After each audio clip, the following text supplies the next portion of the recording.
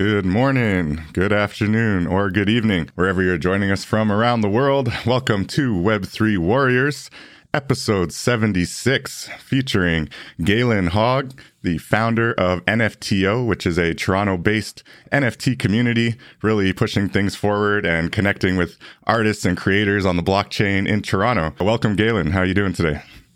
Hello. Not bad. Thanks for having me on the show. Awesome. Thank you for joining. I'm really excited about this opportunity to pick your brain a little bit about what's happening in Toronto and a little bit of backstory. We met at the Blockchain Futurist Conference a few weeks ago now, and it was really cool, being able to connect with your community at a satellite event really on the first day of the conference, or actually the night before the conference. I mean, it was cool because you had a little gaming dungeon in the basement, which was pretty awesome, with a Web3 game called Beat It, which we have on the screen right now, which was really cool, just kind of enjoying it and being able to play a little bit of Web3 games that were actually fun. It was kind of like a Smash Brothers type of game. It was pretty impressive. So just a little bit of backstory there. But yes, welcome everyone to Web3 Warriors. I am David Karoma, your host. I go by Chrome in the metaverse. And today we're going to be looking at community building in Web3 and speaking to Galen about really what's the focus of NFTO, which is again, Toronto-based NFT community that's got a lot of interesting events and has been doing a lot kind of pushing the space forward, I think, since 2021. But Galen will give me a more detailed kind of background on that. But I think the idea of using NFTs for community building and using NFTs for really helping to promote not just artists, which have definitely been able to benefit from having art on the blockchain, but also creators and builders, gaming developers, for example, but other types of creators in the digital space, and really bringing them together and seeing a lot of synergy and overlapping. And it's really kind of an interesting creative space. And so I think there's really no limits to where community building in Web3 and in NFTs can really go. I think we've been talking about on the show and in some of the other community rooms that I've been in, the idea that collaboration in the metaverse and that collaboration on the blockchain in more immersive digital spaces is going to be kind of the way of the future and the way that people really connect, collaborate, and build, and really come around the technology in a more, I think, fruitful and beneficial way and kind of less speculative way. And it's not really as much about, necessarily making huge gains, but really finding the value in the technology and being able to take advantage of the technology for the good of the artists, but also for the fun of the collectors and the people engaging with the digital assets that now have this kind of new value. So we hear a lot of people talking about it being a bear market, as it were. It's definitely a slower time in the markets in crypto in general, but especially also in NFTs. And, the question of, is the metaverse dead, is out there a little bit as well. We've said on this show often that the issue is speculation, that there's a lot of people that have speculated on the metaverse and kind of hyped it, and it hasn't lived up, at least yet, to those speculative costs. So definitely the prices of a lot of metaverse plots are way down. But the metaverse is definitely not dead as a concept, and NFTs definitely are not dead, as we've seen, a lot of different creators and artists and builders continuing to work in the NFT space and actually find a lot of success and new avenues for potential and growth and opportunity in the NFT space. So with all that, that's what we're going to be looking at today on today's show, really the topic of community building. And we're going to hear from Galen about what they're doing at NFTO and really some of the impressive things that are coming out of Toronto, which, coming from myself here in Winnipeg, not really as much impressive things to talk about, not as much innovation happening,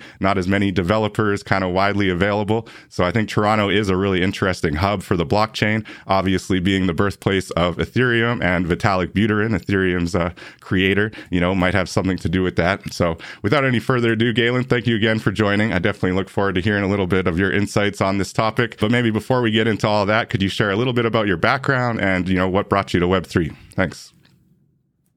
Yeah. But before I get into that, I just want to say, we were talking about gaming before we went live, and now we're talking about metaverse. Have you ever seen the YouTube videos of GTA 5 role playing? Yes, definitely seen a lot of those. I spent too much time on Twitch to not see those. the metaverse has been here for a while. Exactly. We're just waiting for the on-chain metaverse to come around. Exactly. With all the digital assets attached to real world value, owning them in your wallet, that's the next wave. But definitely the metaverse has been around for a while. Yeah, we just need to somehow convince gamers, traditional gamers, that they should actually own their own assets. For some reason, they just don't want. They're like, no, we want Rockstar Games to own our assets. Yeah, they've been convinced that's the way to go. I'm perplexed as well. But when I first started this podcast and I launched it on Twitch, and we're still obviously here live streaming on Twitch. Shout out to anybody checked in on the chat. Feel free to join in and ask any questions. But definitely the gaming background and the idea that all gamers are going to love Web3, they're going to love the blockchain. It factored into that, and it has not panned out that way as of yet. No, I mean that goes back to obviously. I mean, if our users aren't familiar, it's just that really negative connotation with NFTs, like they're a scam, and it's all that speculative nature, and people just getting rugged all the time. And it's actually probably a good segue into how I got into NFTs. It's like I was a casual crypto trader for years. I bought into probably both bull runs at the wrong time, like previously. It happens. Actually, not last one. Last one I made a little bit of money, but very casual. When I saw people trading monkey pictures for tens of thousands of dollars at the time, I was like, what? Fuck this. This is crazy. Until the one time I looked up, Googled what is an NFT. And that night I bought my first NFT. I jumped into my first Discord community. It was a Toronto NFT project called, I'll remember it in a second. Damn, that's embarrassing. But dope project. And that's when I kind of really started to learn about the aspect of Web3 and NFT communities. And I got so hyped to just to be a part of that. And it was during COVID. And then I think I met my co-founder of NFTO at an NFT Goat. I don't know if you remember, if NFT Goat Studio, they're big into the NFT art community here. So they do galleries and they have these digital screens you can put at your events. So if we met at the NFTO event, all those screens were from NFT Goat Gallery. Okay. And that's just a Toronto-based kind of gallery developer or screen developer? No, they own all those screens, but they just throw art shows and kind of help promote NFT artists on their Twitter Spaces and all that. Nice. But yeah, we met at this live event, and my co-founder and I at the time, we're just like, why don't we bring the NFT communities out of Discord and start meeting in real life? So we had a meetup, and I think our first meetup had 13 people. So we're like, all right, let's spread the word, and we'll get 30 people out to the next one.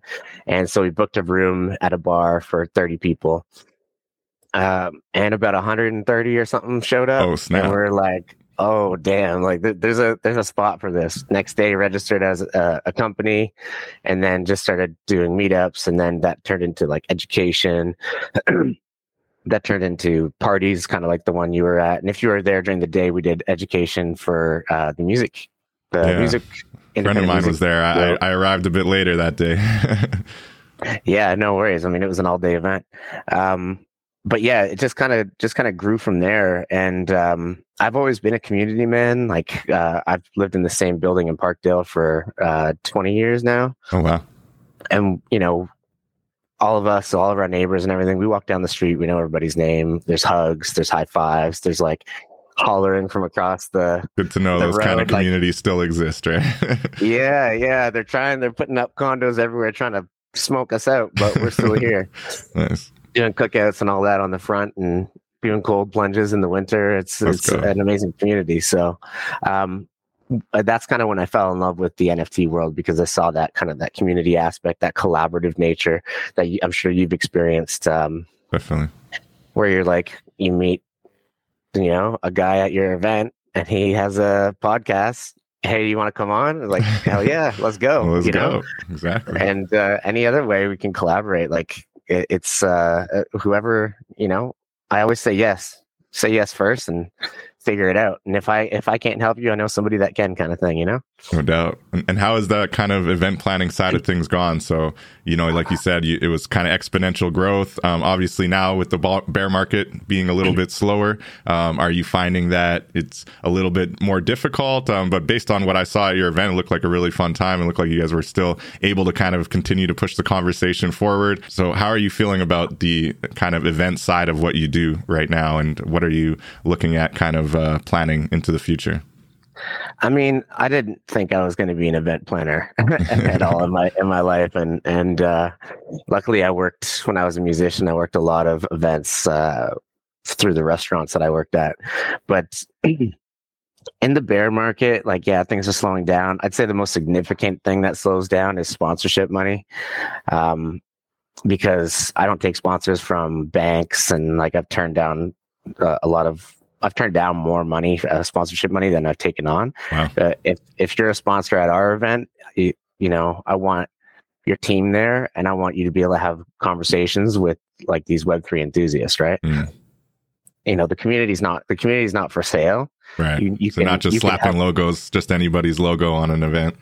Yeah, exactly. If you're not going to contribute, if you're not going to come out and have fun with us, then that's, we don't want you at the show. We had Telos NFT, which is, it's the Telos Foundation, the Telos blockchain is really cool because they have a bunch of different sections and that they're working on within the space. And then they've got this NFT section. And, I met them at an event, and they were just a bunch of dope people just like us, just out there having fun, trying to make a difference, trying to build community. Yeah. So it's bam. Yeah. I don't look at that as a sponsor. I look at it as a partner, right? Collaborator, partner. Yeah. Collaborator. Sure. Yeah. And so, even though the money slowed down, all that happens to us in the event space is that we just have to, and not only the money, but generally the enthusiasm that the space slows down. So what you have to do is just kind of focus on making every event better than the next one. Always try to give them something new. And it's a fickle audience. The NFT crowd and the Web3 crowd, it can be for sure. If you've been through a bull run and gone to events, Web3 and NFT events are the dopest parties. They're so much fun. And when the money's flowing, these people have gotten used to some pretty spectacular shit. So if you're not going to have big, bright, shiny, flashy objects and throw money around, you got to get pretty creative. So if you're having talks, you got to find people that are not only just going to sit up and regurgitate the same old shit that everybody knows, and you can't do 101s unless you advertise them as 101s, but you have to find real thought leaders. We're going to have a real conversation. And that's going back to what we were talking about before, is that I don't send people questions. You didn't send me hey, we're going to talk about this. It's are you going to come on the show? Yeah. So you've got to bring up people who can answer any question and have an opinion, and somebody who might, if you're an expert in Web3, if you're on my panel, everybody in the audience is probably an expert in Web3, right? No doubt. So you come with a different angle, maybe blow someone's mind, make people think about things different. So those are the types of things I think about, especially in a bear. You can't half-ass anything, or you're just gonna. Yeah, in a bear, especially, your audience is just a bunch of either builders, developers, or the real diehard collectors that haven't gone anywhere.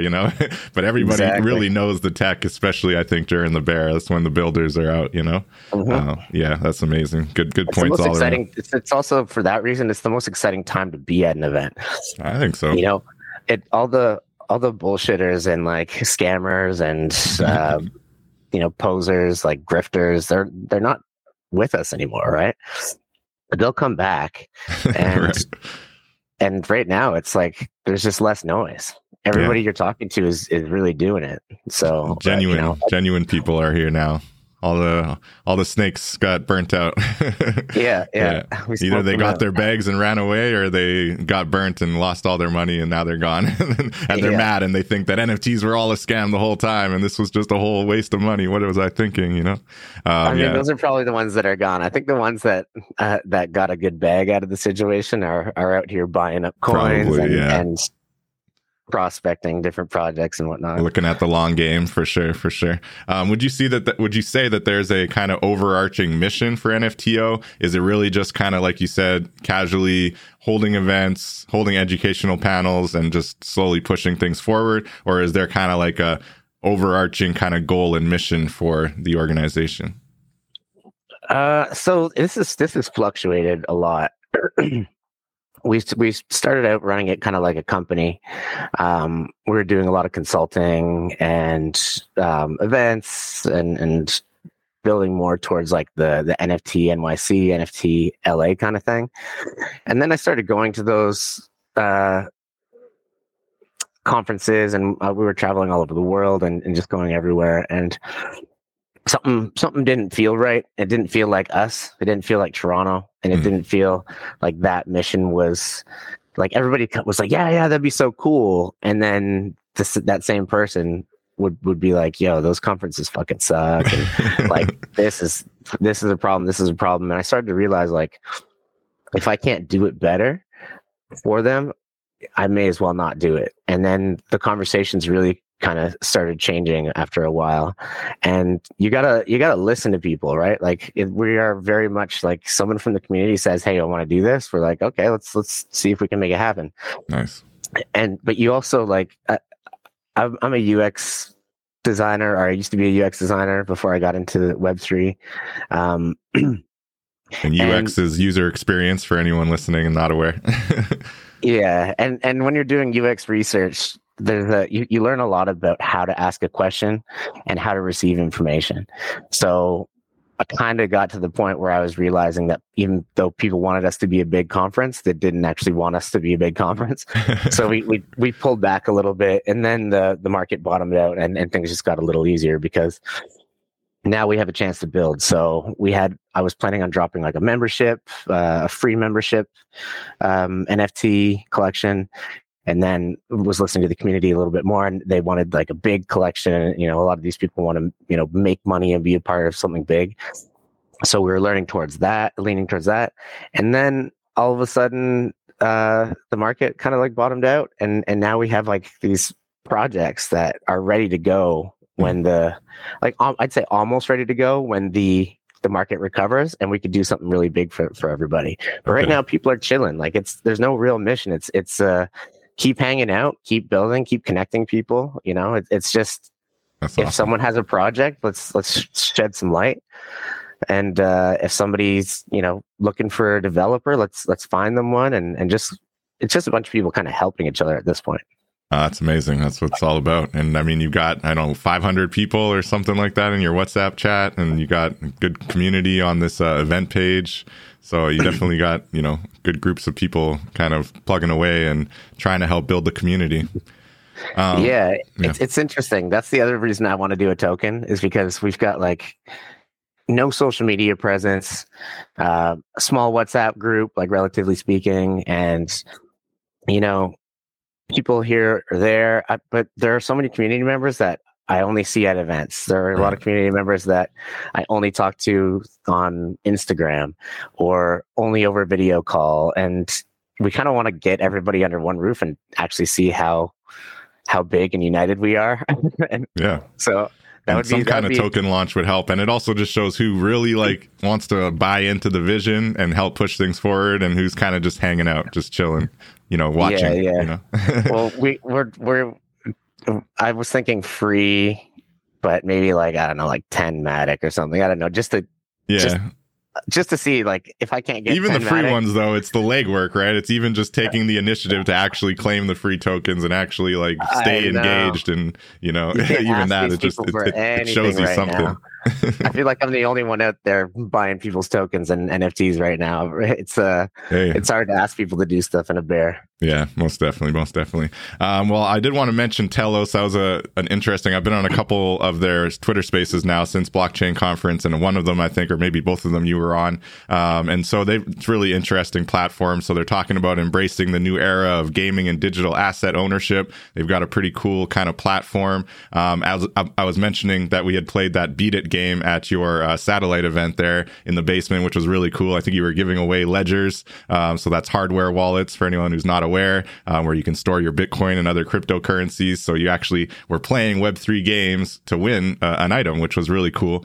So looking at the gaming space, and shout out to Grayson in the chat. Anyone else who wants to ask a question, feel free. But Grayson had brought up the point that, onboarding into these games right now, it's like more than a 30-minute task. And in some cases, it's also costly, like there's additional fees and stuff. And that's part of the hurdle also maybe in the adoption of Web3 and blockchain and NFTs when it comes to kind of the wider gamer space. So I was curious, what do you think about that? And then do you think that Telos is an example of like an organization that's really doing what needs to be done to try to get more gamers kind of embracing the technology? But yeah, so what do you think about those hurdles to onboarding? And then we can talk about Telos a bit. Yeah, well, Telos is we've talked a lot about this actually, and the people at Telos are kind of on the same page as me. So that'll kind of answer that question. But and I've said this before, but the whole onboarding thing, was it Grayson? It was in the chat. Yep. Yeah, Grayson, you're 100% right. Like the onboarding thing is the biggest problem in Web3 anything, not just gaming, right? And my opinion on this is we need to stop onboarding. We need to stop education. We need to stop these things from being the barrier to entry. If you want to log in with your Google account and that creates a wallet, and you don't even need to know that there's a wallet there. But if you can also be self-custodial in a way, like you learn a little bit more. Oh, this is a wallet. I'll go get my own keys and take control if I need to. Something like that needs to happen, I think. No doubt. What nobody really needs to know that your in-game item is an NFT. I guess like I've said this before too. It's like we go on to Spotify to listen to music, not MP3s. We go on to YouTube to watch content, videos, not MP4s, right? As soon as we stop saying NFT and it just is, that will be like onboarding complete. You know what I mean? Nobody needs to know what's going on under the hood except for the people who are running it. Like this is an NFT, which gives it the benefit of all of these features. But to me, it's just like my neon army jacket in the video game I'm playing, right? And then I don't need to know it's an NFT to know I can sell it. The gaming company can just say like, hey, this is yours. You can sell it if you want. Like you own this. There you go. The jargon is great when you're at an event around enthusiasts, but like, why are we trying to onboard and educate the masses, right? Right, exactly. Not everyone has to be fully engaged with the technology and wanting to understand all of the intricacies of how the technology works. Grayson said that was a genius idea, and like that he agrees with the idea of not really putting front and center the concept of the blockchain or of NFTs, but really, like you say, it's about the ownership and the fact that you can actually own these in your own sovereign wallet. And even like I've been thinking about this whole concept of Web3, and now you hear people already talking about Web4, Web5, whatever. And I think that we're not really past Web3 until what you just described is the reality kind of at large, right? Until these Web3 wallets, whether it's MetaMask, you got Coinbase wallet, you got different competing wallets now, right? Until those wallets are so commonplace, so ubiquitous that, people aren't really thinking about the underlying technology. They just know they can own things in this digital wallet. They can own things that they have in, their metaverse space or in certain video games that they really enjoy. And that's all they need to know, is that there's real world ownership there, right? And that those should be commonplace, like, do you think that we're slowly heading towards a future where like those wallets are, maybe they're rebranded, maybe they're just demystified somehow, but they basically become as common as like social media and Twitter? Yeah, I mean, I'm really, really leaning toward, we're not even going to be saying the word wallet. It's going to be a login with your email. It's going to be whatever. But yeah, I mean, as long as we all know why blockchain technology is advantageous in, X amount of industries. And as soon as that is just realized by all the big companies, and like Starbucks people, they don't know they have NFTs. They have badges on the app, right? Yeah. And so the bigger companies are doing it right. And like Walmart uses blockchain for their supply chain issues and solves a lot of problems, right? So it's like, it is happening. It's just this kind of like self-custodial world where we all, really like it, and we're in control. That's kind of like right now it's like a nerds club, and we want to keep it that way. Yeah. But yeah, I think we'll all be there, right? I mean, I think Web3 right now has a problem because it's very, very tech based. So we've got these Web3 companies, and this is just like, I see this every time, and it's great because I get to learn about new things. But these Web3 companies are coming out just like, look what the technology can do. This is going to change the world, but they're not solving a real world problem, right? Right. So right. all these like great companies happening in the Web2 traditional space, and we've got all these amazing tech forward companies in the Web3 space, but we need to catch up to slow down, I guess, to the Web2 space, where we realize like, okay, look, let's start a company. It's going to solve this problem. Can Web3 help? Sure. Yeah, great. So let's make it a Web3 company, but we don't have to tell everybody it's a Web3 company. Right, exactly. And if you get to this Web3 part and you're like, shit, this company's doing great, we don't really need to go on chain, like that POC on chain, that's not really being used. Okay, don't make it a Web3 company. Go have a successful company and nerd out with your friends in Discord about Web3. You know what I'm saying? Like, right. I think we'll all get there, and Web3 will fit in its appropriate slots where it actually makes a difference. Awesome. Yeah, no, I can definitely vibe with that. And to your point about, the nerds gathering and the conference, I learned a lot from it, obviously connected with amazing people in the community like yourself, others that are kind of more on the art side, some that are on the developer side, and really just the confluence. Obviously the conference did bring people from outside of the city, but I did talk to a lot of people at the conference that were actually living in Toronto and, doing development work or building their different brands out there. They're the shout out to the crypto babes and the crypto chicks, but I think the crypto babes were the ones that are actually based in Toronto, right? I don't know if the crypto chicks are also based in Toronto, but they were two really interesting organizations kind of advancing, women in blockchain, women in Web3. But looking at the overall conference, how did you find it? And do you think that Toronto is special in that way? Like there's some interesting kind of focus on innovation, and maybe it has something to do with the history. But yeah, how did you find the conference, and how do you feel about Toronto's place kind of in blockchain evolution? Well, the last time I checked, and this is probably a year ago, maybe, Toronto was number 5 in the world for Web3 people employed in Web3 and overall investment in Web3. So that kind of gives you an idea of like how big blockchain is in Toronto.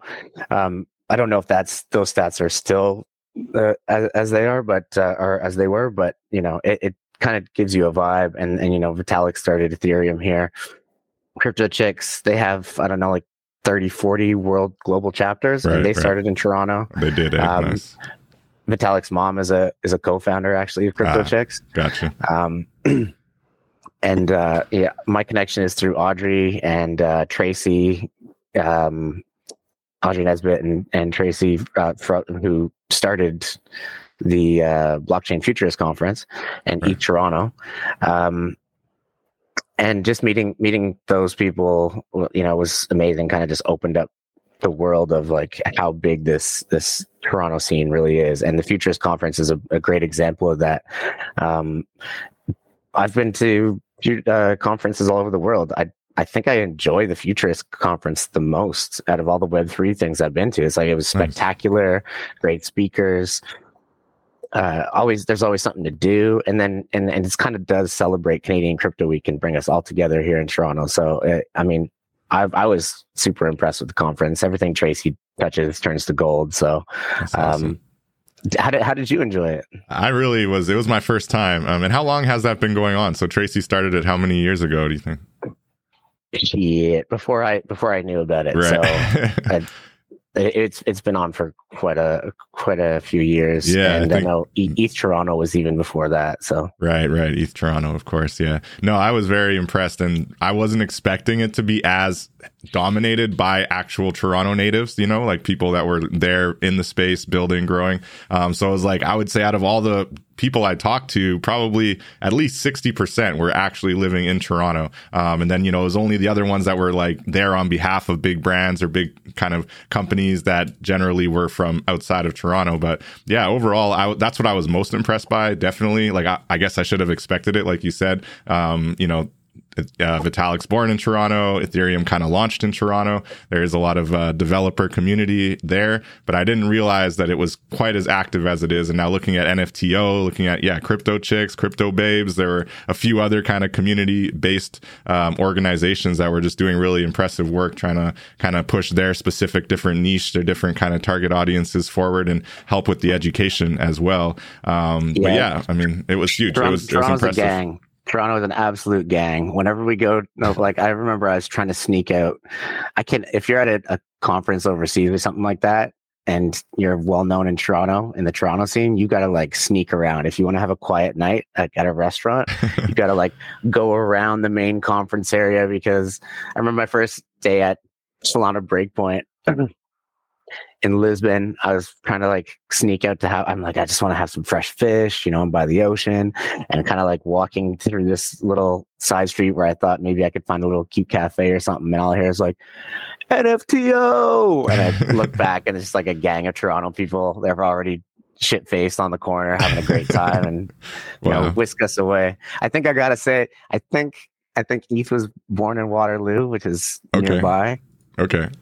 Because I'm going to catch shit for that. Technically, the dev team in Waterloo. Yeah, I'm from Manitoba. You're all Toronto to me, but yeah, that's why I say Toronto when we're traveling. If anybody asks, it doesn't come up that often. Yeah. But there's always somebody in the crowd that's going to be like, "This guy doesn't know what he's talking about. He wasn't born in Toronto. Born in Waterloo." Not quite exactly. Toronto. Vitalik was born in Toronto, right? Or at very least close to Toronto. He was raised in Toronto, Greater Toronto area. Yeah. Awesome. So yeah, that's really cool. I was curious about how many other Web3 conferences you've been to. So was that as part of NFTO, like really trying to push the brand, and you just attended these other events? And yeah, you were saying that Blockchain Futurist definitely to you is kind of the most impressive. But how do you find attending the different kind of Web3 events? And is it always worth it? Do you always kind of pick up something new and interesting? Yeah, I mean, I really like it. It's always fun to kind of go and see what's happening in other countries. And like, yeah, I mentioned Lisbon, it's kind of a hotbed for Web3. But when I'm traveling, it's usually for leisure, but once I started kind of getting into Web3, once I started the NFTO community, I started working a lot in Web3.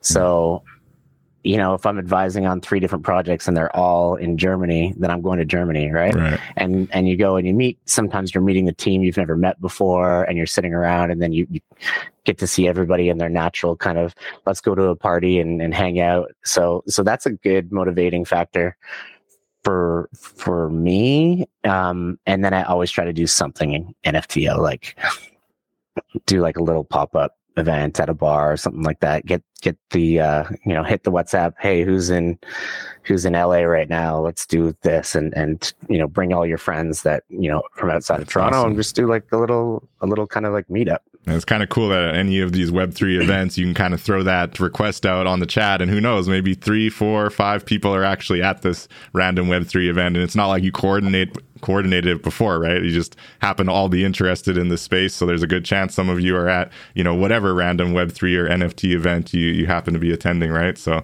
that speaks to the power of community for sure, and the power of, because what I've seen, because I'm connected to a couple DAOs, and definitely, when we show up at, NFT NYC, or we were at Art Basel in Miami, and, there's 10, 20 plus of us, like being able to show up at any one event is worth something, right? To these events, especially the ones that are maybe not as well attended, and not only showing up, but actually understanding the technology, understanding what it is they're trying to pitch, and how, useful it could be for NFT developers, or even just for artists or creators in the space. But being able to speak to that, I think, is worth a lot, right? So it's interesting. You're slowly building this community that's only going to become more and more valuable and more knowledgeable over time, right? Yeah, absolutely. It's amazing. Yeah, the power of community is not been exemplified this well since, I don't know, when it was really necessary. Like technology drew drove us apart in so many ways. Like real conversations started to fade. Everyone's looking at their cell phones. People aren't going out. People are just texting each other. Video games brought people kind of online together a little bit, but like I've never seen anything like this. Web3 and NFT culture in general just kind of all brought us back together. And a lot of us found that missing, that hole that was in our life, especially during COVID. Like without NFT culture, I would have been very lonely. I can't even imagine. I don't know, person. like without Clubhouse and NFT culture for me personally, because that's where it kind of brought me into NFTs was through Clubhouse. But generally, just the idea of actually giving this real world value to the digital space. Because I was looking at gaming, I was looking at just enjoying, playing video games with friends and still seeing the value in that just from a pure content creation and community building perspective, but not really understanding this new technology. And then when I understood what the metaverse on the blockchain is and what the metaverse or what the NFTs allow for these digital assets, in gaming worlds, in digital worlds, that was just mind blown. And then I was down the rabbit hole for sure. And like you said, for it to come at a time of COVID, and honestly, that's probably a big part of what helped with kind of the explosion of NFTs. A lot of people had those COVID checks coming in as well. But I digress. Looking at these IRL events, like how important do you think they are to the kind of forward momentum of Web3 and NFTs? To your other point, maybe it is usually nerds connecting, people that are really passionate about the technology, but I can't help but think that the ripples that kind of are sent out from every one of these events impact the local jurisdiction where the event happens, right? But also tends to, have a network effect throughout, the different people that attend in their communities when they go back home, right? Yeah, I mean, I think it's important. Like people are going to build regardless, and companies are going to happen. But one thing that you cannot kind of get past is the need for human connection. And I think it's important because I don't know about you, but like my girlfriend usually wants to punch me in the neck when I start talking about blockchain and NFTs. And yeah, I gave up on friends and family, and my girlfriend was not interested. And so like it's important to get together with people and be able to talk about what you're into. And like I live and breathe Web3. I work in Web3. Web3 is my hobby. Like I'm always learning about new things. And like I can't talk to those, during the bull run. Yeah, I could talk to my friends about tokens because they all wanted to know what's next. Yeah. But that conversation isn't the most interesting to me when I'm, thinking about the future of the tech or, trying to support some really cool project that's not going to, make people a lot of money. So I think it's important just to get these people together because we all want to talk about what we're actually interested in. And we all want to just have real conversations about what's on our mind. And you can't, for a lot of Web3 people, you can't do that in your normal friend space. So it's time to make new friends and build new communities. And IRL is for me, it was that thing that was kind of missing. So it just seemed like a no-brainer. The first NFT I went to, the first IRL NFT event that I went to, the NFT Goat Studio threw, I was like, wow. Yeah. We're all talking about cool shit. And the other thing is like, there's the space. This might be the most important reason that it's good to build a friend group in real life that's interested in Web3 is because this space is moving fast. You can watch all the YouTube videos you want, David. Mm-hmm. You can read all the articles that pop into your news feed. You can do whatever you can by yourself in your home to learn as much as possible.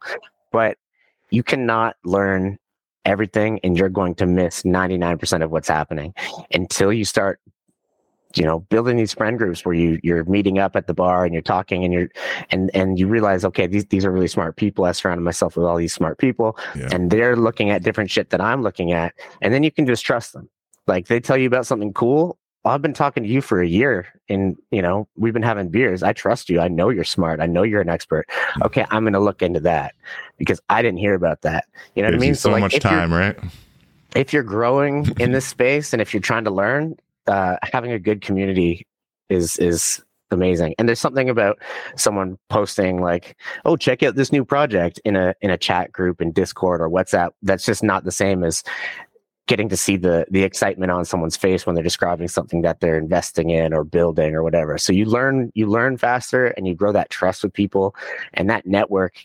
It just expands your mind, and that in an emerging technology space, like, that's super important. Yeah, that's everything for sure. It's interesting how you don't even think about that. Like, first one I ever attended was NFT.NYC, and yeah, it was the same thing. Like, my mind was blown after like a day of just Web3 conversations, hearing from developers, builders, seeing amazing art. And obviously I also had thoughts about what was lacking. And, I always like to see a little bit more emphasis on culture, a little bit more emphasis on real like social impact and like, grassroots kind of potential to make real impact in corners of the world that genuinely really need the impact. And I still think even at Blockchain Futurist, although there were definitely some speakers to those topics, why not have like a whole corner of the convention or the conference really dedicated to like cultural impact, like how blockchain has actually helped, this school get built in Africa, or this, art community in India take, a whole new initiative, a new angle. So that's one part of it that I want to see. And so I come away from it always thinking like, oh, what would be nice to see? But also thinking like about all the different development and all the amazing people that I connect with. And, being able to show up there, I already had, like you mentioned, a network of friends through Clubhouse, through different communities. And so, yeah, like you say, knowing that there were a handful of people that were going to be there that I could connect with and, go for beers or just hang out and talk about everything we learned during the day is everything as well, not soloing it, not having to be on your own, but having those friends that are mutually kind of interested in the same kind of technology, I think makes a big difference for sure. So thanks for that. That's really great points. We are greater than me. And it's like when you get together with a group, it's like at one of those conferences, they're like, what are you going to see? Okay, cool. Tell me how it is. What are you going to see? Right. Okay, cool. Tell me, what part are you going to? All right, cool. Maybe I'll see you there. And like, you just spread out and divide and conquer and just soak everything up like a sponge, and then kind of meet at the bar after and be like, how was your week last week? What was the highlight? And then you get on these podcasts and these live streams and you talk to people and you're like, oh shit, I didn't even know that was happening at that conference. That's really cool. Yeah. I'm going to check that out. Yeah. Did you have any thoughts towards the big SHIB announcement at the conference? The idea that they're launching their own metaverse. They claim to be the first digital sovereign nation in the world. It was quite grandiose language. I was both impressed and a little bit leery. Well, I watched their token dropped 10% when they did that. They had that weird thing where they're like, someone died and she was like, oh. That was really weird. Yeah. She found out that her dad died via getting all of his SHIB tokens directly deposited to her wallet, which I've always been like, that's a great feature. And that's I want to make sure that the beauty of the smart contracts is, if I die, I want a smart contract that just pumps all of my tokens to my brothers and my girlfriend and my mom or whatever. Like, that's a great idea. Mm-hmm. And that's one of the things that smart contracts do. They cut out the middleman. Like, I don't want people having to go to a lawyer to go over the details of my will when it comes to like, these things could go real quick. Right. So I really liked that idea, but the way they presented it was so bad. Like, you're having someone die and she's it was crying such a weird decision. I was like, why did this just turn all dramatic? What's happening? Yeah. So like, but I like the SHIB organization and I like that they're shooting, for the moon. They started off as a meme token and then they got this like massive influx of capital, and some people can just become like a Dogecoin and just exist and, talk a little bit about building. Right. And then, and some people can, run with that. And I think that the fact that they're trying to do something big is really cool. I'll probably buy up a little bit more. I'm expecting like NFA. I'm expecting a big dip in the last quarter before the year of the halvening. So yeah. I'll be scooping up some SHIB for sure, just in case. And I would love to like see where that kind of technology goes. I like people pushing the needle forward. I still think they're doing it in a very like Web3 way, but they seem to be like Web3 for Web3, which I'm also very cool with. Like, yeah. I think one thing, I say this mass adoption shit is going to happen when nobody knows we're using Web3. Well, I still think that that's mass adoption for the normies, but for us Web3 folks who really love the tech and kind of love the culture, we'll still exist. We'll be in the SHIB ecosystem of Web3, not the Manulife Center fucking, right. You know what I mean? The Wealth Simple ETFs and the Goldman Sachs blockchain approved. No, definitely looking at as decentralized as possible. And I was impressed with the language around what SHIB was aiming for. That video was clearly took a lot of money in development, and I think they could have had a little bit of a different creative direction. But overall, it was pretty inspiring. The idea that they just have so many developers on chain committed to like an on-chain metaverse, committed to on-chain governance, with the different tokens. And usually I'm leery of, governance tokens and the way that these things are working, but they really do lay it out very transparently and accountably, and clearly they're working on something. So like you said, definitely not financial advice, but I'll be looking for some SHIB during that dip. And I do have a small SHIB bag as well, full disclosure. So I'm interested. Hey, Emmy, what are you expecting to happen with SHIB? We're gonna go to the moon? You owe me $200. So I think I like bought in and 10x to my SHIB bag, and then I got my girlfriend to throw $200 into it because I thought it was going to keep mooning, and then it totally dropped. Worst timing possible. She's hanging on. Yeah, she's hanging on to like a $30 SHIB bag, and we're waiting for it to go back up. So it'll get back up there. Just hodl on, right? Hodl on. Yeah. No. I love trying to get her involved in things, and that was definitely a fail. That's so funny. Yeah. That's how it works though. As soon as you pull someone in who's been skeptical, like they've got to learn the hard way, Yeah, no guarantees in this space. that's they say if everybody at your Thanksgiving table, like grandma's asking how many Bitcoins you have or how your Bitcoins are doing, that's the time to start selling off your bag. Well, I've learned something when I'm getting super excited about something and I want to bring other people into it, that's when I should start selling off my bag. Because are you going to have the emotional wherewithal to really do that though? Are you going to be all excited and like, let's go? Yeah, this time I will. Yeah, okay. I've learned a lot over the last couple runs, so nice. I'm feeling like this is the one, You got to share your insights in the WhatsApp chat. I'm glad to be remotely able to join and tap in with the Toronto community, because we don't have anything like that here in Winnipeg. Like I mentioned earlier, it's I've done a few different blockchain workshops, Web3 workshops, and I'm lucky if I get like 5 to 10 people showing up, and people don't want to pay for anything either, which is understandable. It's a new technology and they don't know. But yeah, overall, do you think that Toronto having the history it does, and obviously, there's so much activity happening, is leading to actual like genuine dev innovations? Like, are you seeing like real, nuts and bolts developers kind of being ahead of the curve basically when it comes to, what they're working on in Toronto compared to maybe the wider Web3 space? I mean, I'm seeing a lot of really, really like this goes back to what I was saying before, is that I come from like a traditional product background, solving problems, doing real research to make informed pivots and decisions. And there's not a lot of that in the Web3 space. It's like building tech and then trying to sell your business without solving a problem kind of thing. But in that kind of experience, I am seeing a lot of really cool tech being built, and things that like I said, like us nerds are getting really excited about. And so I think, yes, there's a lot of innovation happening, but you're still seeing most of the innovation come from like the traditional tech hubs like China. Every time, like when I was talking to like Hong Kong DAO, and we were actually talking to during the Blockchain Futures Conference, Ace Social, Ace DAO, and Hong Kong DAO got together, and they had the founder of Animoca, Yatsu, I think his name is, and you just hear how they're talking and how they're innovating over there. And it's they just were at Blockchain Futures. The founder of Animoca was there. Oh snap! Yeah, man. I was talking to them. That would have been a good one to bend his ear. Consulting for them too. I was doing Web3 strategy for them too, so I got to meet the man behind my checks, behind my crypto transfers. No doubt. But yeah, so when you're talking to people from Silicon Valley, it's the same thing. San Francisco, Hong Kong, you get to see like these.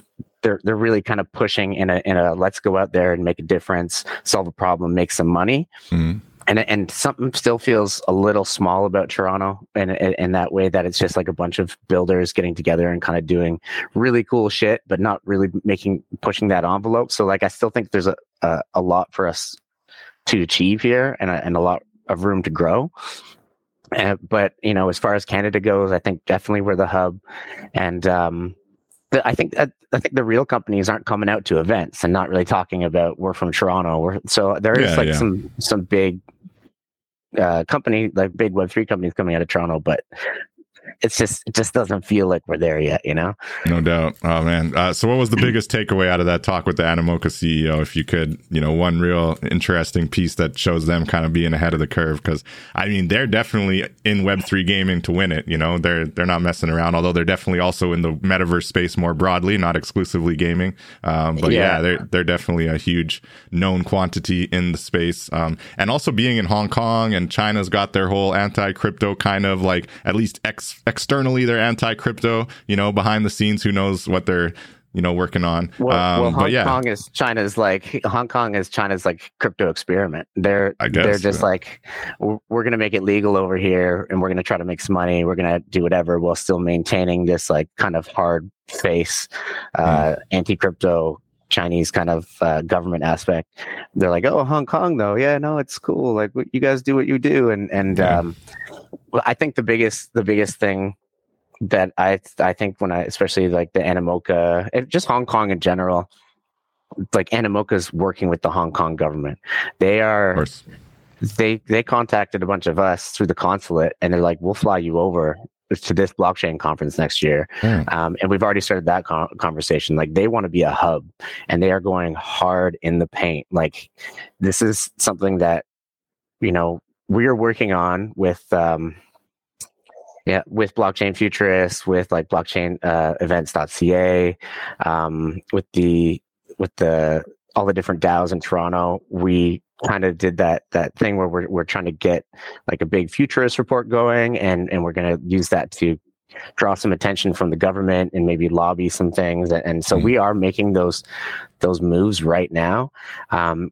But it's happening at a very grassroots level, and we don't quite have the support that different governments have.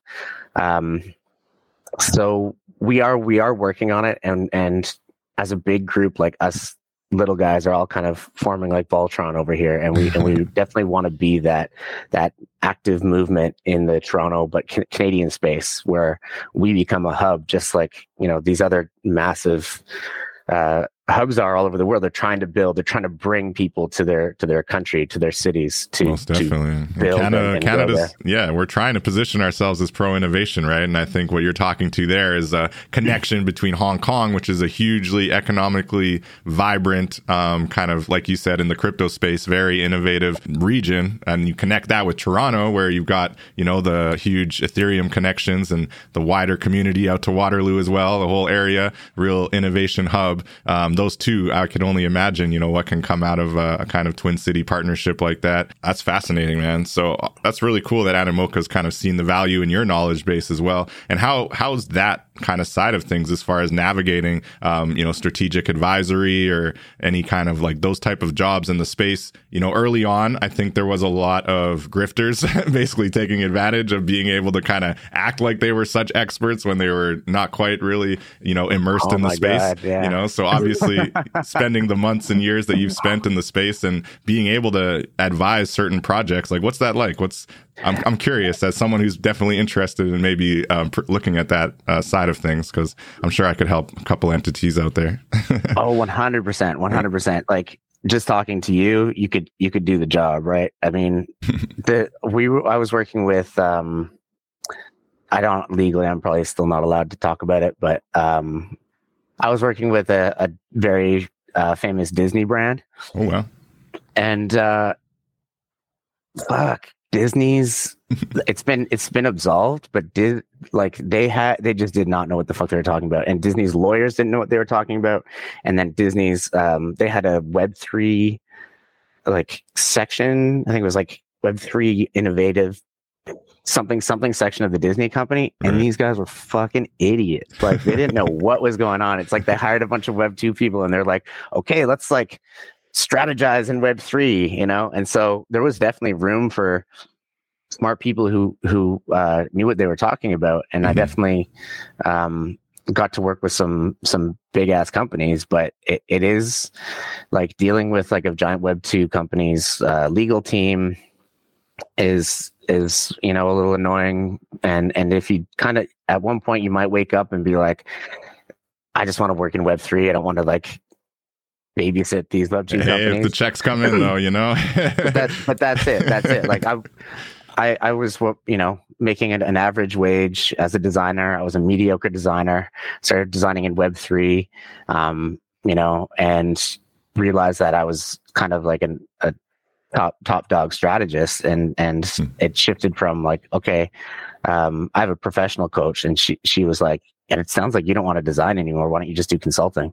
And so all of a sudden I'd like 2x my wage in 2 months after I decided to stop designing, and that was amazing. And then I decided to drop everything. I was like, yeah, I'm gonna make more money than I've ever made. Maybe I'll like do that. And then like 6 months into that, I was like, nope, I'm gonna drop everything and start a company with a friend from NFTO. And so now I'm like bouncing up and down into the overdraft, living that startup life, just finding money where I can. And it's been a really cool experience, actually, being able to consult for these companies. When you start working for like the Animokas and whatnot, these Web3 companies, that's really fun, because you're like, I could imagine. You're amongst your peers. Right. Everybody knows. You don't People have to actually know what they're talking about. They don't want. Yeah. They're not just looking to get the bag, right? Like, help us get the bag. There's a Web3 bag out here. We know, but we don't know what Web3 is. Just help us get the bag. Well, that's it. And that goes back to like, it's just a company at that point. It's a Web3 company, but you're not all talking about blockchain, because you all know what the possibilities are. It's like, okay, what are we going to do? Like, what's the strategy? And then it just becomes product strategy and not Web3 strategy.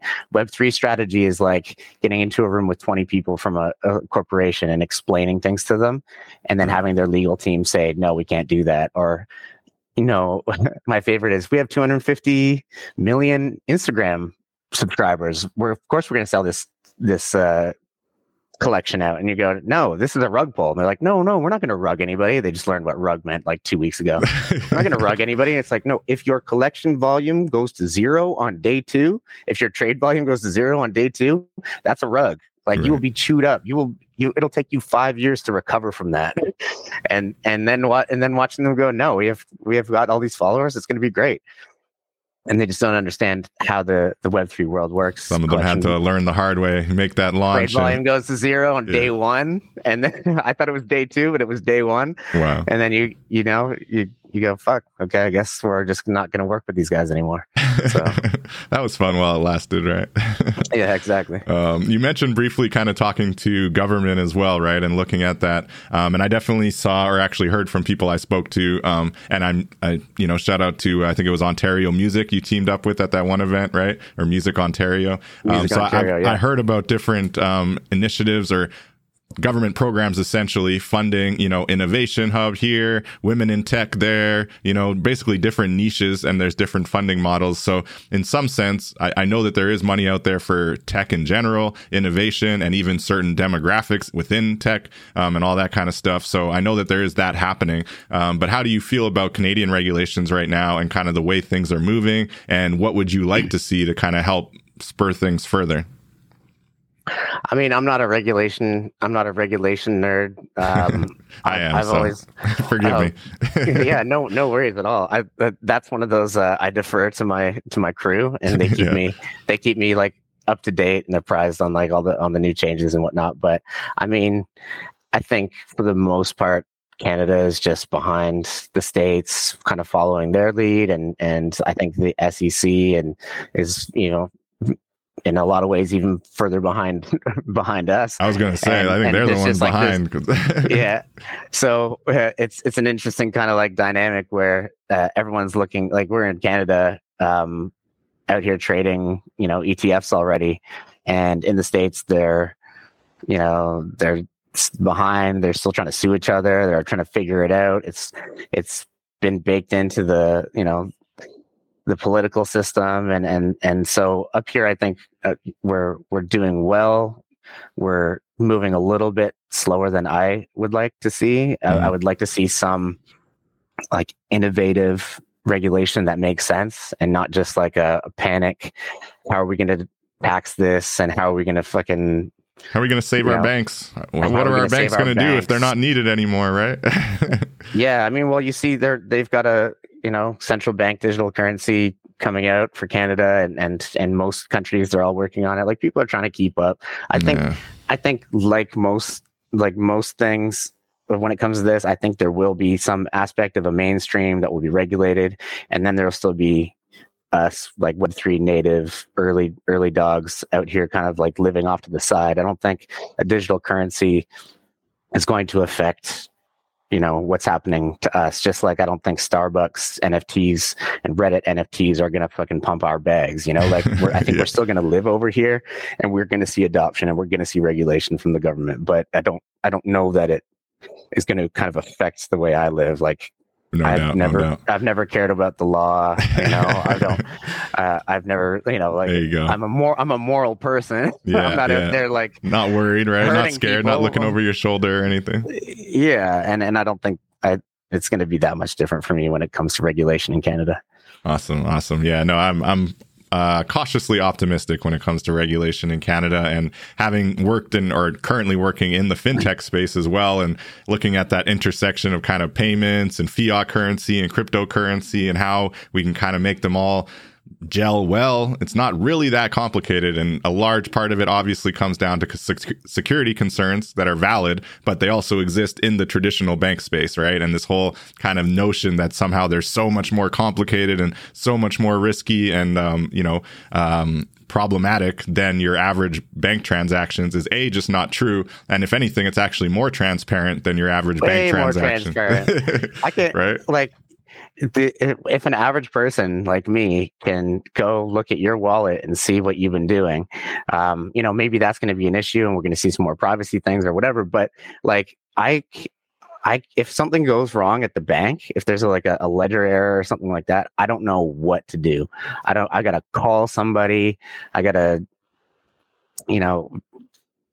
learn about the Swift system because I was working with this. It's so complicated. And it's like, I was working for an NFT marketplace in LA, and they were, I loved them and they were awesome, but the American system and the paranoia of like working in crypto made it so like I would take 20 days to get paid.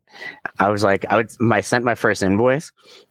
And this isn't their fault. This is not me trashing the company that I work for. This is me just thinking about like their government regulations and everything. So I would have to send them an invoice, and like my first invoice, I just sent my ENS name, like sent, I'll take USDC, ETH, whatever. And they're like, no, give us your banking information, sign up for Bill.com. So their bank took forever to process, then Bill.com took forever to process, and then it took like 10 days to send to my bank. And it's like, this is a crypto company.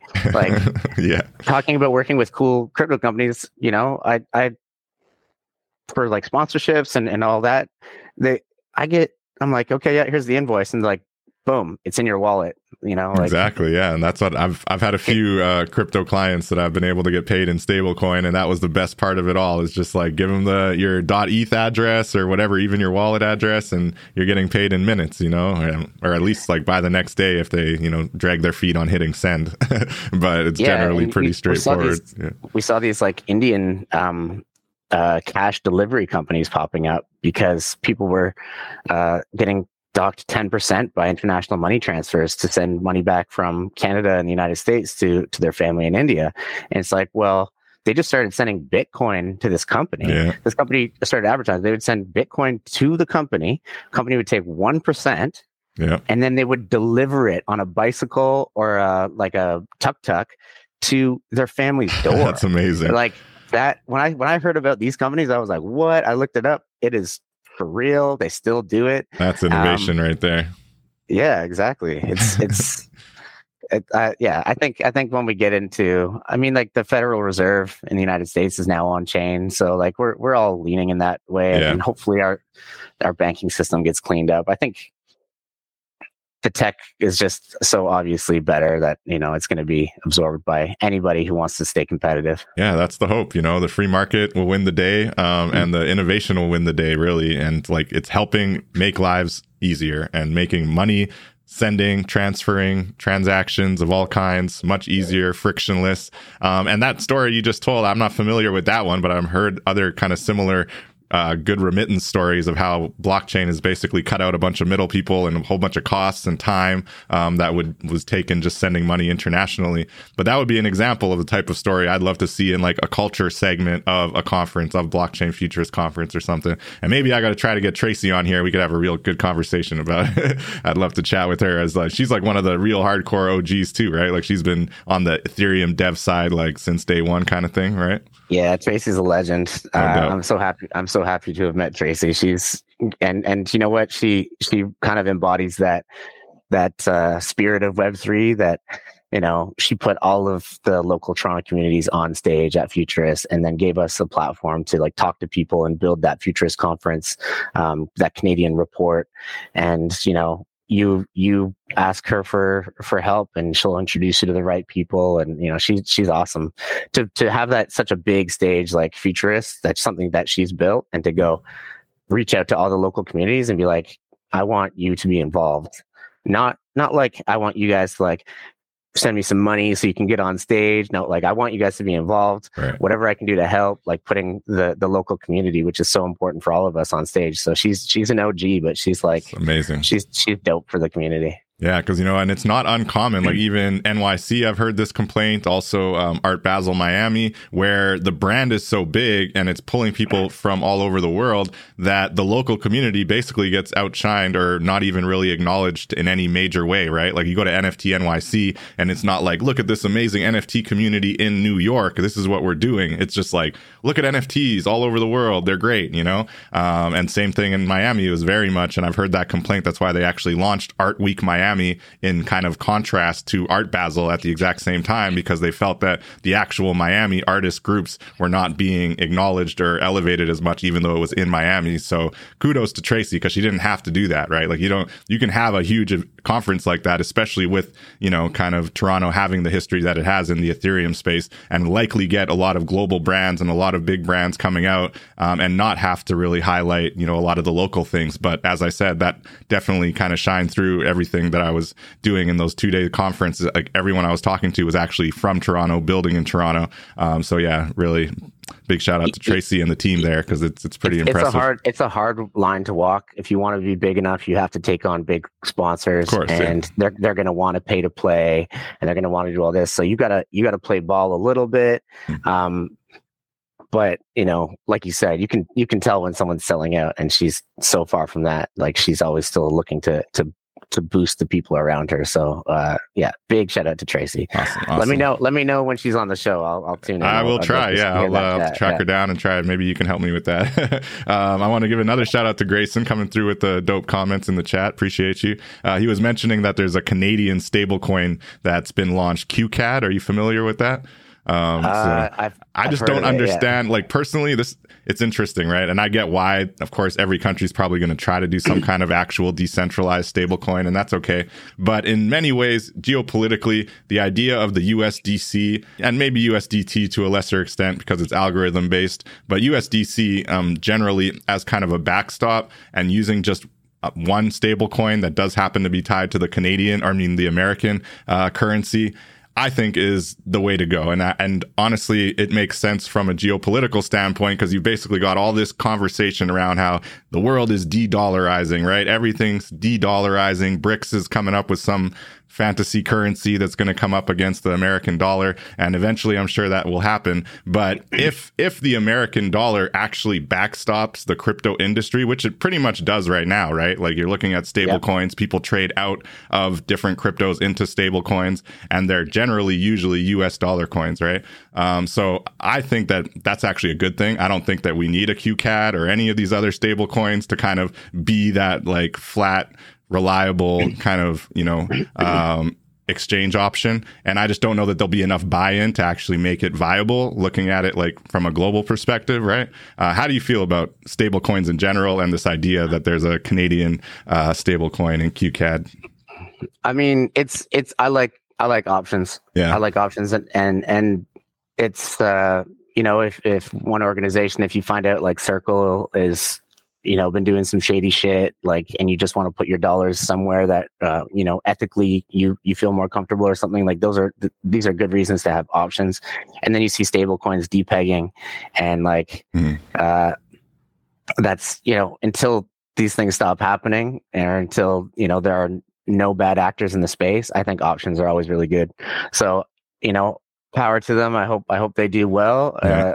I'm still going to be using, like you said, I'll be using the USDC for this thing, and then I'll be using USDT to degen leverage trade on NextC. And yeah, I was going to say USDT. Like that depegging thing is much more common, I think, in the USDT space as opposed to USDC. They've had some problems. But you know what? Like, don't panic. They'll recover. They always do. No doubt. But yeah, no, I think the more projects that come to the market, it's going to force like a free market competitive nature, and just force products to get better. So I'm always for like hearing about new things, and especially coming out of Canada. 100%. All right, cool. So we'll stay tuned to QCAD, and thank you, Grayson, for dropping that. Another thing you mentioned is that there's a lot of talk around infinite objects right now, and these drops. I don't know if you saw the DK motion drop. I don't know if you grabbed any one or two of those. I just always loved DK. So when I saw, what's his name, Medici there, really promoting him and collaborating with DK and having this drop, I definitely grabbed a few of them. I didn't go too degen with it, but I really love his art. And now apparently infinite objects, I don't know if you're familiar with them, have a kind of special claim window open right now for another couple days, where you can get one of their frames for only $170, which is not bad. I think that's Canadian, but it might be American. But I was going to ask, in general, and thank you, Grayson, for sharing that. It's pretty cool. How do you feel about this, turning your digital, art into a physical frame on the wall? And are you familiar with infinite objects? I really like them, but they've always been like kind of stupidly expensive, but they look really clean and nice. But do you have like a favorite frame option, or have you seen any, digital frames that are really doing NFTs justice? I mean, I would love to learn more. If you want to give the audience and me a little bit more of a brief on that. I'm a little behind on these things. Like I'm really into the idea of like phygital and just like claiming NFTs for real world shit. Like I'm a member of Artbase, and I got access to that to buy a quite expensive but really, really dope piece of Jean-Michel Basquiat's early art that was actually not owned by the Basquiat estate. So I actually have rights to an original Jean-Michel Basquiat through Artbase. Through Artbase? Is that like fractional or like? No, so it was 500 rights were sold to this one image, but it also came with a gold record and the physical art piece, 1 of 500 print, which will be on the wall soon. So it's kind of fractional. It's 500. So they made multiple prints of it. Multiple prints, yeah. It's fractional, that's still super limited though for a Basquiat, right? Yeah, exactly. And I love to see people innovating and getting traditional artists into the space.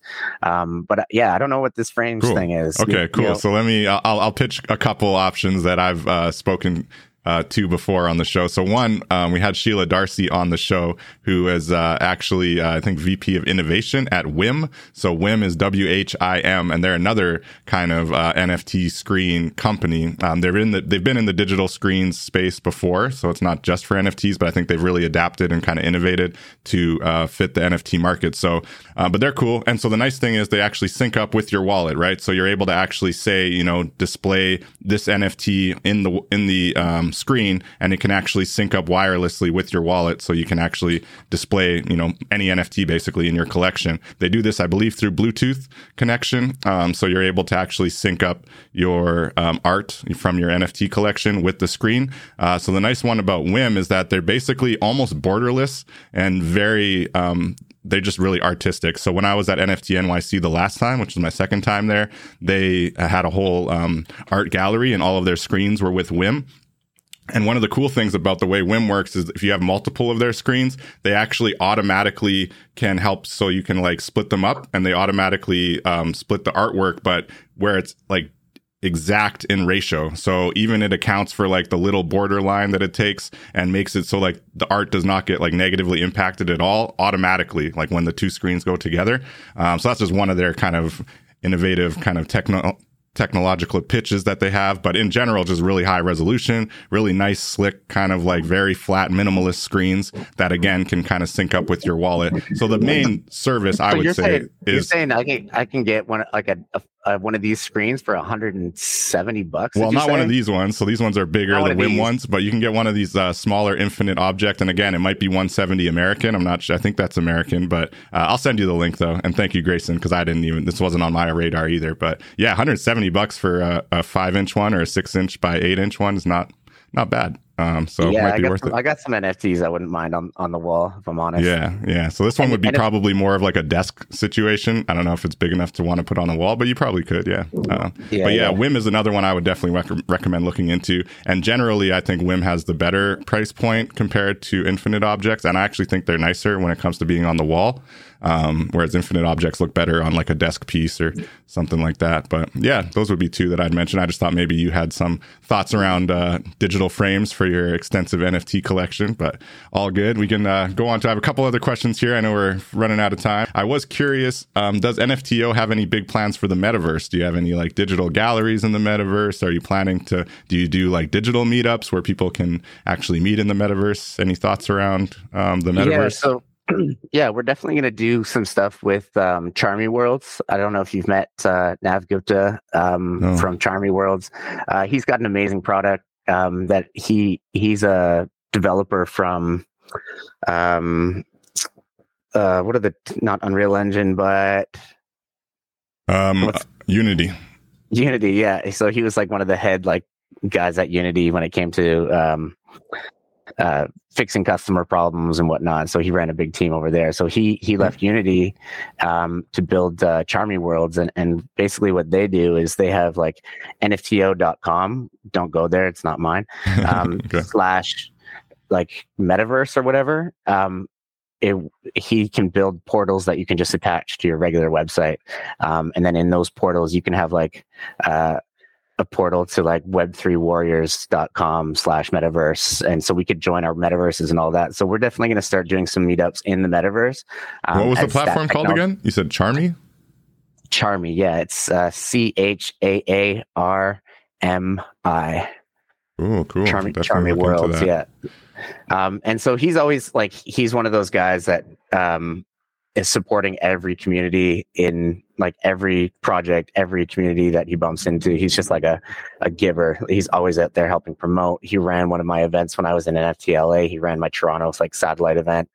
And he's just building this really cool product where we can all just jump in and have conversations in the metaverse just by going to your website and going here, jump in the metaverse, and boom, you pick your character, and then all of a sudden you're in this room, and it's a no code solution. They call it the WordPress of metaverse. So you can go in and just build. You could do this today if you wanted. You just go in and you build yourself an office building, and you can have a boardroom meeting up there with your friends. So yeah, we'll be doing stuff through Charmy Worlds for sure. And otherwise, I'm going to try to get some involvement into in a video game called Champions Ascension, as they're kind of building out their metaverse. I own a lot of their NFTs, and as an original kind of investor, I get like a chunk of land. And we're going to build the free market in that world, and NFTO is definitely going to have a presence there. So, yeah. And what was the name of that one again? Champions Ascension. Champions Ascension, and that one's more of like a real gaming vibe. They're in pre-alpha, but like they already have pro players and tournaments. It's like arena battle, and now they're doing like a PvE sort of like it's like skill based. It's very, very skill based. If you want to like get really competitive with it, so it's like moves and special moves, and you know your NFT. Everything's an NFT. So like your NFT might have like a special claw, which does a special move. Like it's fucking absolutely complex. The gameplay is really good, and the quality of the world is like very, very much almost at that World of Warcraft level, and it's only pre-alpha. So that was a Toronto company called Jam City that just got bought out. As soon as one of our the NFTO members put me onto that a couple of years ago, and it's just like it's one of the only things in my bag that still goes up consistently. You know, nice. That's awesome. Yeah. I'm definitely going to take a closer look at that. And Jam City, so it got bought out by like some VCs or Americans, or I think they still in Toronto. Like $300 million or something. Some American company. Yeah. That's what we like to hear. That's what's up. So Toronto's still making impact, most definitely in the space. And I was just looking at some videos from the Charmy Worlds, and definitely some really cool Unity based metaverse spaces they're working on there. So definitely keep me posted on when you got your metaverse space live there. And kind of similar to this question, looking at AR and VR, right? And looking at kind of the extended reality umbrella, do you see anything kind of in that space that's really exciting? And how do you think NFTs are going to be kind of used as augmented reality and virtual reality kind of increases in adoption? I mean, yeah, it's just the same way. Like video games, I think ownership is like the most important thing, and control of your own data, like all that Web3 jargon that we all love so much. I think that should, once it hits like traditional gaming, it should spill over into popular AR VR games, AR VR, metaverse, like all that stuff it's when it feels. My thing is that when it feels more exciting to put on a helmet and go see your friends or go play a video game than it does to not put on a helmet or go out to the bar, we're going to see some real shit happen. And that's going to come up with as the technology gets better. Apple is probably going to be one of the leaders in there. Like once they start getting the normies on, we're going to see better video games. We're going to see better metaverse experiences. I definitely think Ready Player One kind of world is going to happen. And what do you think of their headset? What do you think? Is the Apple headset going to be the one to really spur some more adoption, some real adoption? I don't know. Probably a little bit. I think we're a couple versions behind. Like, right. When it comes to this stuff, I'm just gonna wait till some of my like non-tech friends start talking about it, and that's when I'm gonna start paying attention. When okay, because I can't keep up with everything. I got too much to learn in this space, right? So when it comes to metaverse, and when it comes to, I think like I love VR. It makes me a little sick after like 40 minutes. When they solve that, I'm just gonna grab the newest headset and I'm gonna jump in. I've seen some pretty cool games. I would love to like play in some very tactical tournaments. Like I'm excited for it. I'm ready for it. Yeah, me too. But yeah, I've had the same problem with the nauseousness, but also just the tech is not quite there for me yet. And I am also just not a fan of Meta, so I kind of refuse to get one of those, whatever they call their things. I just don't want to give my eyeballs to Meta. I was just like, no, I'm drawing the line, like you have my phone, you have all kinds of data. I'm not giving you biometrics too. Like that's it. That's it, man. Like that's the decentralized dream is to get away from these traditional models of selling our data without even knowing it. It's horrible. And I'm definitely not about to give them my retinal scan. I'll give WorldCoin my retinal scan. Right? Yeah. but I'm not giving Meta my retinal scan. Did you do WorldCoin? Yeah. I mean, I because they came to Toronto, didn't they? I thought I saw that they were in Toronto. Oh, I don't know. Okay. I didn't know they were in Toronto. Oh, I was okay. like, when I first heard about it, I was like, yo, fuck it. I'm going down to New York and scan my eyeball. I think I bought like $200 USD worth of the coin of WorldCoin, just because I like to, when I get excited, you know, I like to ape in with some healthy FOMO. Hey, you and know, a little bit of degen action, you know, it happens. Yeah, so I think that's sitting at about $70 worth right now. So hopefully they do something in the next bull run. But I like people trying to push the envelope. I'm a huge just emerging tech guy, so I think AI is it always in the conversation right now. Web3 is all in the conversation. Smart contracts, it's all changing the world, and I think AR, VR is going to do the same when it comes around for sure. Like awesome. I work for. You know, NFTs are slow, so I work for AI companies. Surreal.ai. Nice. No, that's surreal.ai. Yeah. Sweet. Yeah, what do they do? They're a generative art AI that actually is built by artists and actually pays artists and gives artists recognition. So we're taking like artist signups right now to help build the pilot. The AI is amazing. They actually built it at ECC and they won top prize. And now we're funded by Sequoia, and we're pushing real hard and building like this ethical AI. Whereas, you know, like Midjourney and DALL-E, they just scrape the internet. Yep. And then all that, they sell memberships and people are pushing all these images out there. Nobody knows where that image came from. It's stolen. So it's basically stolen, right? So at Surreal, we're onboarding artists who want to be a part of this. So when you generate an AI, a spider diagram, like an AI image, a spider diagram comes up and it says, "Oh, this was influenced 16% by David's artwork and 70-something% of Galen's, and then this is it referenced this image, and then not only that, I could click on David's profile, I can see your art. Maybe you're selling NFTs on that profile. Maybe you just have your art posted for like clip art. Maybe you're not even selling it, but you got paid. You got paid cool. when that image got used, and you got recognition for it. And that's like what we're trying to build with Surreal. So that's amazing. Like new technologies, always like you got to solve for that problem. Not all NFTs, but you gotta be solving for problems. And I feel for my artist friends who are just kind of, I mean, not all of them are concerned, and a lot of them see AI as a tool and it's all good. You know, I'm just going to keep my head down and keep making awesome art, and kudos to those. But I know there are some who do have a little bit of fear and a little bit of concern that, like you said, the Midjourneys, the other ones that are just scraping the internet, pulling all kinds of art from other creators and passing it off in this new, like slightly, you know, revised version. And then other people come and call it their own art and sell it on chain and sometimes even make some money. But yeah, I feel for my artist friends. And as much as I do appreciate the AI tool, and I'm not anti-AI in general, but I do think there's something to the idea of A, moving a little bit slowly, and B, trying to actually be ethical about it. So I love that you're working with a quote unquote ethical AI company. So good luck on that. I also wanted to send your artists my way. We'll do a call. I'll explain it to them, because we're also we're paying artists just to be a part of it. And they're a rights management company too, all on chain. So super risk free. Get your artists paid, and if they're pro tech, they can help build something cool. We'll do. They have a whole community of artists in the Clubhouse space between Blockchain Gospel, another one, Storytime DAO that I work with. I'm sure we could put together a room, and really maybe you and another team member from Surreal AI could come out and talk about ethical AI and what you're doing in that art space. Definitely awesome. I'll follow up with you on that for sure. Absolutely. I did notice that you had Odd Labs little picture on your portfolio. It's from back in May, but I have been really interested in what the Odd Labs team is doing, and they're based in Toronto as well, I believe, right?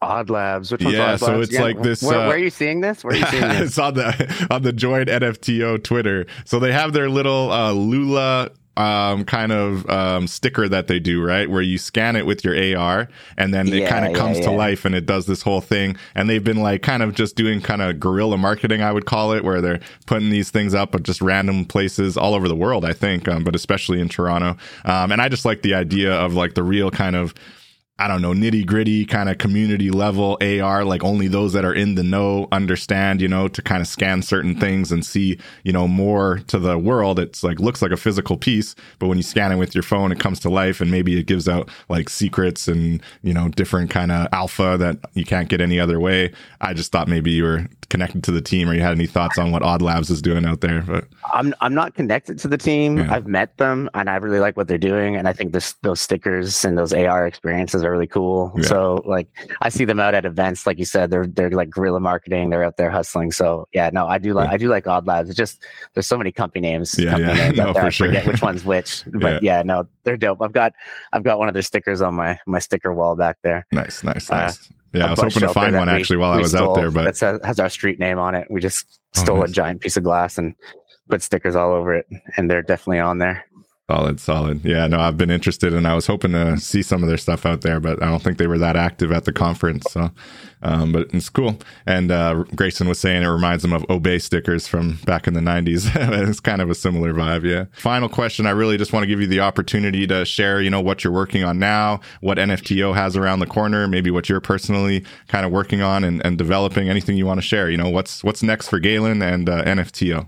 I mean, we're speaking of kind of the ethos that when it's about starting companies and not starting a company that is not solving a problem. Like my colleague Randall and I started a company called BizBridge it's a tech-based approach to disrupting the horrible, shitty world of business brokers who do a bad job and take way too much of companies' monies when they help sell a company. So we're doing that. We've got an AI product that's going to make that process a lot better, and we'll be building those smart contracts out to cut those middlemen out. So bizbridge.io, it's like I said, if you're not a boomer selling your business, you probably don't care. And if you're not trying to buy a business, but there is this giant wealth transfer going on right now where we're going to see in the next 10 years, all these boomers selling their companies.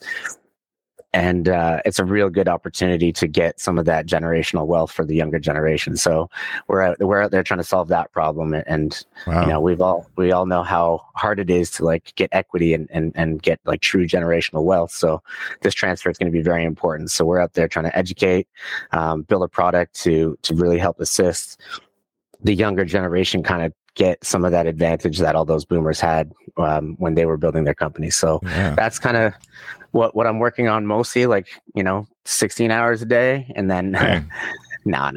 We got a good work-life balance. I'm just playing, but it's just always on my mind. Yeah. Doing some strategic advisory for Surreal and just trying to help onboard artists and build that community aspect to them. And then NFTO, we're in the bear market. We're just chilling, No doubt. Do events, have good conversations, connect people. I'm always available if you guys want to go to Linktree /join NFTO. You can join the WhatsApp group there. And, if you have any questions or need anybody to connect with in the Web3 world, we've got a lot of people in there that are willing to help. So just keep connecting good people and help doing anything we can to grow the space. And that's the ethos right now. Nice. That's amazing. Well, I've definitely learned about a few interesting projects. I definitely wish you the best of luck with BizBridge. And so that's kind of taking that transfer of business ownership. Is it bringing it on chain, or is it using any blockchain dynamics, or it's really just using technology to kind of streamline the process? I mean, we have plans right now. It's very proof of concept MVP we're building, but we have plans to obviously take out some of the traditional roadblocks and inefficiencies through smart contracts and everything. But our customers aren't going to know that it's happening. That's going to be all in the background. And first approach is just do a better job, for the customers, the buyers, and the sellers, and make everybody happy. And awesome. There will be Web3 involved, but no one's going to really know about it. That's what's up, and that's part of that new shift that we're talking about, right? That's when the innovation's really taking hold, is when it's just happening in the background and it's streamlining and making things work better for people and solving problems. So thank you, Galen. Grayson and Galen. A little tricky there. Thank you, Grayson, as well, for all the comments in the chat. Appreciate you. Anybody else who's been watching in the chat, I appreciate you, and thank you. Thank you again, Galen, for all of your help and all of your insights and really teaching us about a few different projects that are happening, some that are based in Toronto, some that are in other places. And I'm definitely going to kind of bend your ear about the strategic advisory thing, because I've been looking at it and like, you know, I'm definitely interested in, I think it's almost more so for the learning aspect than the actual like having revenue and being able to make a job out of it. But I definitely want to connect with more brands, and I do think I could probably help a few here and there. So I appreciate those insights. That's really cool. I have no doubt that you could help a lot of people. So yeah, let's have a chat about that and figure out how to get that started for you. Awesome. Appreciate you, man. All right. Well, thank you everybody for tuning in. And until next week, I'll catch you all in the metaverse. Peace out. Thanks, everybody. Peace.